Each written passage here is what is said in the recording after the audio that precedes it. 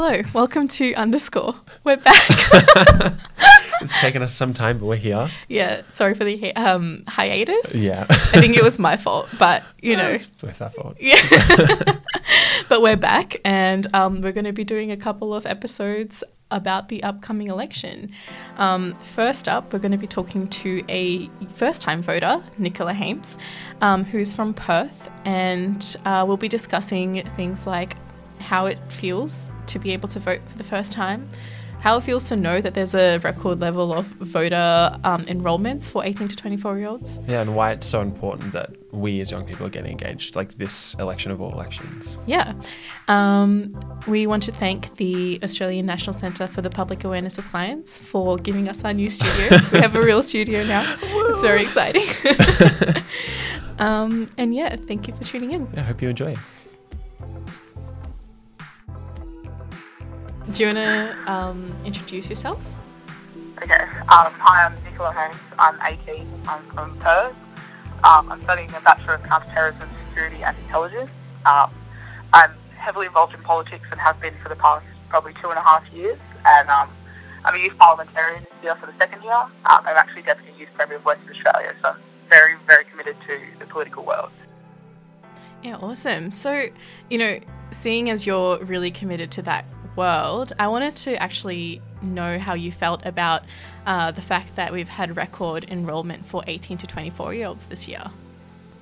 I'm super stoked. When I saw those stats come out of the AEC, I actually started crying, and I wish that was an exaggeration, but it's really not. It's just super, super exciting to see that with getting more and more young people involved, and the fact that we have record electors of all age groups, is just phenomenal. But to see the statistics at 88.8% of 18 to 24-year-olds enrolled, when our aim as a country is to have 80% enrolled, is just absolutely phenomenal, and I'm super, super excited about it. Yeah, cool. And why do you think it's so important, Nicola, that happened at this election?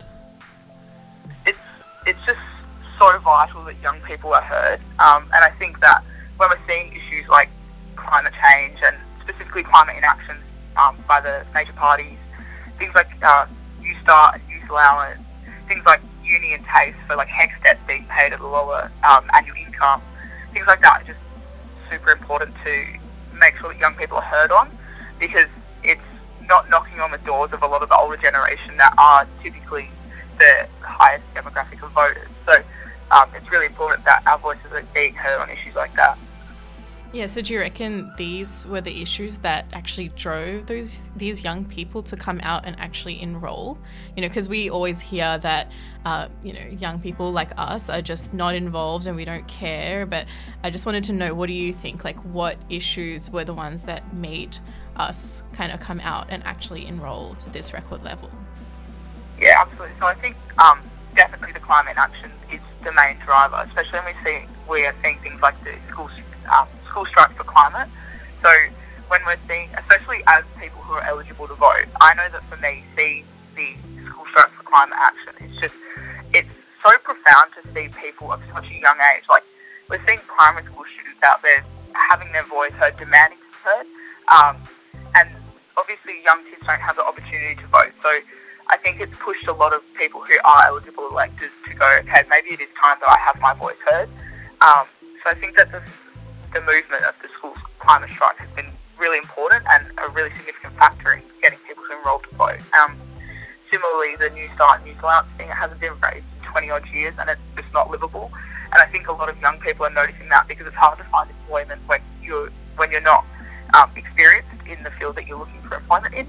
And so having an unlivable welfare is just, it's not fair for young people. And I think the more young people are struggling with employment, the more they're realising that they have to be heard, they have to demand that people hear them on issues like that, so that they can actually live a full life and actually pursue things that they want to pursue. Cool. And how are you feeling as a first-time voter at this election? I am so excited. I'm so excited. I've always been around it. I've flyed at a lot of elections at both the state and federal level, so we've always kind of been around the democratic environment, but I'm honestly so stoked to be able to have my voice heard. on a bigger level, I think, because as much as people think their vote doesn't count because it's a single vote, I can't even articulate how important it is to have your one vote and to have that voice heard. And I'm so excited that my voice is going to be heard on May 18th. And how are your friends feeling? Are they also first-time voters? Yeah, so a lot of my friends, we're all around the age of 18, the groups that I'm friends with. So I have a group of very politically inclined friends who are extremely excited. They're like me. They when they think about voting, really, really pumped, really stoked, talking to members, like investigating policy and stuff like that. Then I have a whole other realm of friends who are not so excited, but are still seeking out information from me, which is such a privilege to be able to inform my friends and help them find where they lie in the political world. So they're not so excited because a Senate ballot paper is pretty daunting, but they're learning to kind of understand that it can be an exciting thing if you want it to be. Totally. It is a pretty exciting but kind of confusing world. What do you tell those people that like your friends aren't sure about politics or don't know as much as you do? It depends on the person really, but the first thing I try and do with people to help them understand where they lie and where they should vote is give them the political compass quiz, just so that they can understand where they align in like a political world, because a lot of them aren't really sure of policies or don't really want to look into it. So I find that giving them like a political compass tool really helps them understand where they lie, what party best aligns with them, and then they can look into that instead of looking into all the parties. But yeah, I just tell them, go with your gut. So if you see a member and you really like what they stand for, email them, give them a call, get involved with them, just so you can understand where they lie, what they're like as a person. Because a lot of the time we just need to focus on, like, as constituents, who we're voting for in our electorate. I think, like, because as much as you want to vote for, a lot of people want to vote for a party. So, like, for myself, I'm a party member, so I want to vote with my party. If you're a person that's not a part of a party, it can be hard to say, yeah, I want to vote for this party or that party. So I just try and get people to engage with members around, or like candidates, and after they've done that political compass quiz, just so that they can kind of find out more about the actual person that they may have representing them after they kind of look at the party. Now, I am interested to know though, you mentioned the school climate strikes and how, you know, there's people that are like in primary school even that went out to these strikes. Now, I'm not going to say that, you know, 10-year-olds should be able to vote, but I really want to know whether you think that the voting age should be lowered to 16. I am 100% for it. I think it needs to be a non-compulsory system for 16 and 17-year-olds, but I cannot think of a better way to increase democratic involvement, especially amongst young people.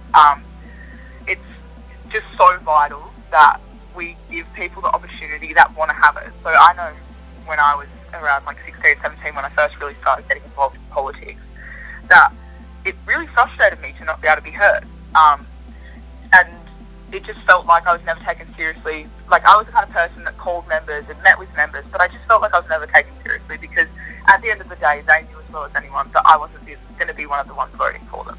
So I think if we open up the opportunity for young people to have a say and have their voices heard, we're actually going to have a really interesting, like, profound response. And I think that I've been lucky enough to be surrounded by really, really smart young people who are incredibly engaged in the political world, and I can confidently say that they would have a more informed vote than probably at least 40% of electors that are on the roll at the moment, like, that are over 18. So I think I'm 100% for lowering the voting age to it, having it non-compulsory for 16 and 17-year-olds. Yes, I think you're bringing up a really good point. I think a lot of young people are really underestimated in terms of, you know, how smart they are or how capable they are. And, you know, we have a lot to kind of give to the democracy. James, do you have any other questions for Nicola? I guess, like, one thing, so, like, we were talking about how, you know, when we were 16, we were, like, interested politically, but not to the degree that we're seeing people, like, in strikes now. Totally.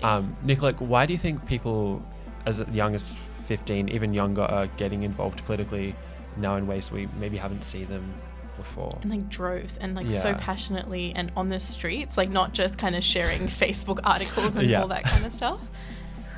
I think it's come down back to the thing of like, it's not going to be knocking on the doors of the people that are currently on the electoral roll. It's not going to be knocking on the doors of the politicians that are in Parliament right now, but it's going to be knocking on our doors when we're in our 20s and 30s. Like, we're going to be seeing the effects of climate change, and while a lot of people might be able to deny that, you'll find that it's actually a lot of, like, 55 plus, like, about 42% don't believe that climate change is real.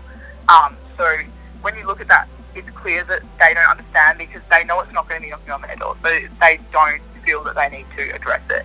And so there's been no choice but for young people to stand up and for us to demand our voice being heard, because if we don't say something and if we aren't active, then we're going to get a rude awakening when things like climate change knock at the door, when things like poverty are through the roof because youth allowance haven't been changed, when people aren't pursuing higher education because of the cost. Like, we have to mobilise, because if we don't, we're just ruining our own futures for ourselves, and that's not fair. No, I think that's really a great point. And I want to know, though, because obviously 16 and 17-year-olds don't have the right to vote currently, and though there is a record level of enrolment for young people this election, there's still many young people who haven't obviously enrolled. I want to know, though, what you would kind of say then to these older voters, from a young person's perspective. What should they consider when they're going to the ballot box? My biggest thing is consider the future of your children and your grandchildren, and that sounds so cliche to say, but there's no other way to put it so that it would like directly affect them. So the most important thing is that you consider like your family and the people around you. Like, you want to see your children and your grandchildren and generations after that being able to live full lives, be happy and enjoy the earth, enjoy the world, enjoy society. But if we don't like allow issues like climate change and things to be addressed because we continue to vote in people who are refusing its existence, then it's not going to happen. So my advice to older voters is just think about your family, think about the people around you and the people that you love, and consider that when you're voting. Consider how your vote is going to change their future as well. That's awesome. That's a really good message. Thank you so much. You're really well spoken, and I'm so proud of people like you. Thank you for taking time to talk to us. Thank you for having me.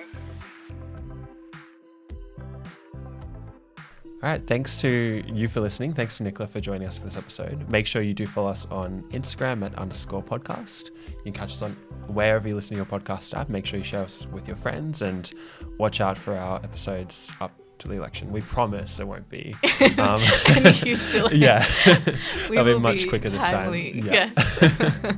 Thank you and goodbye.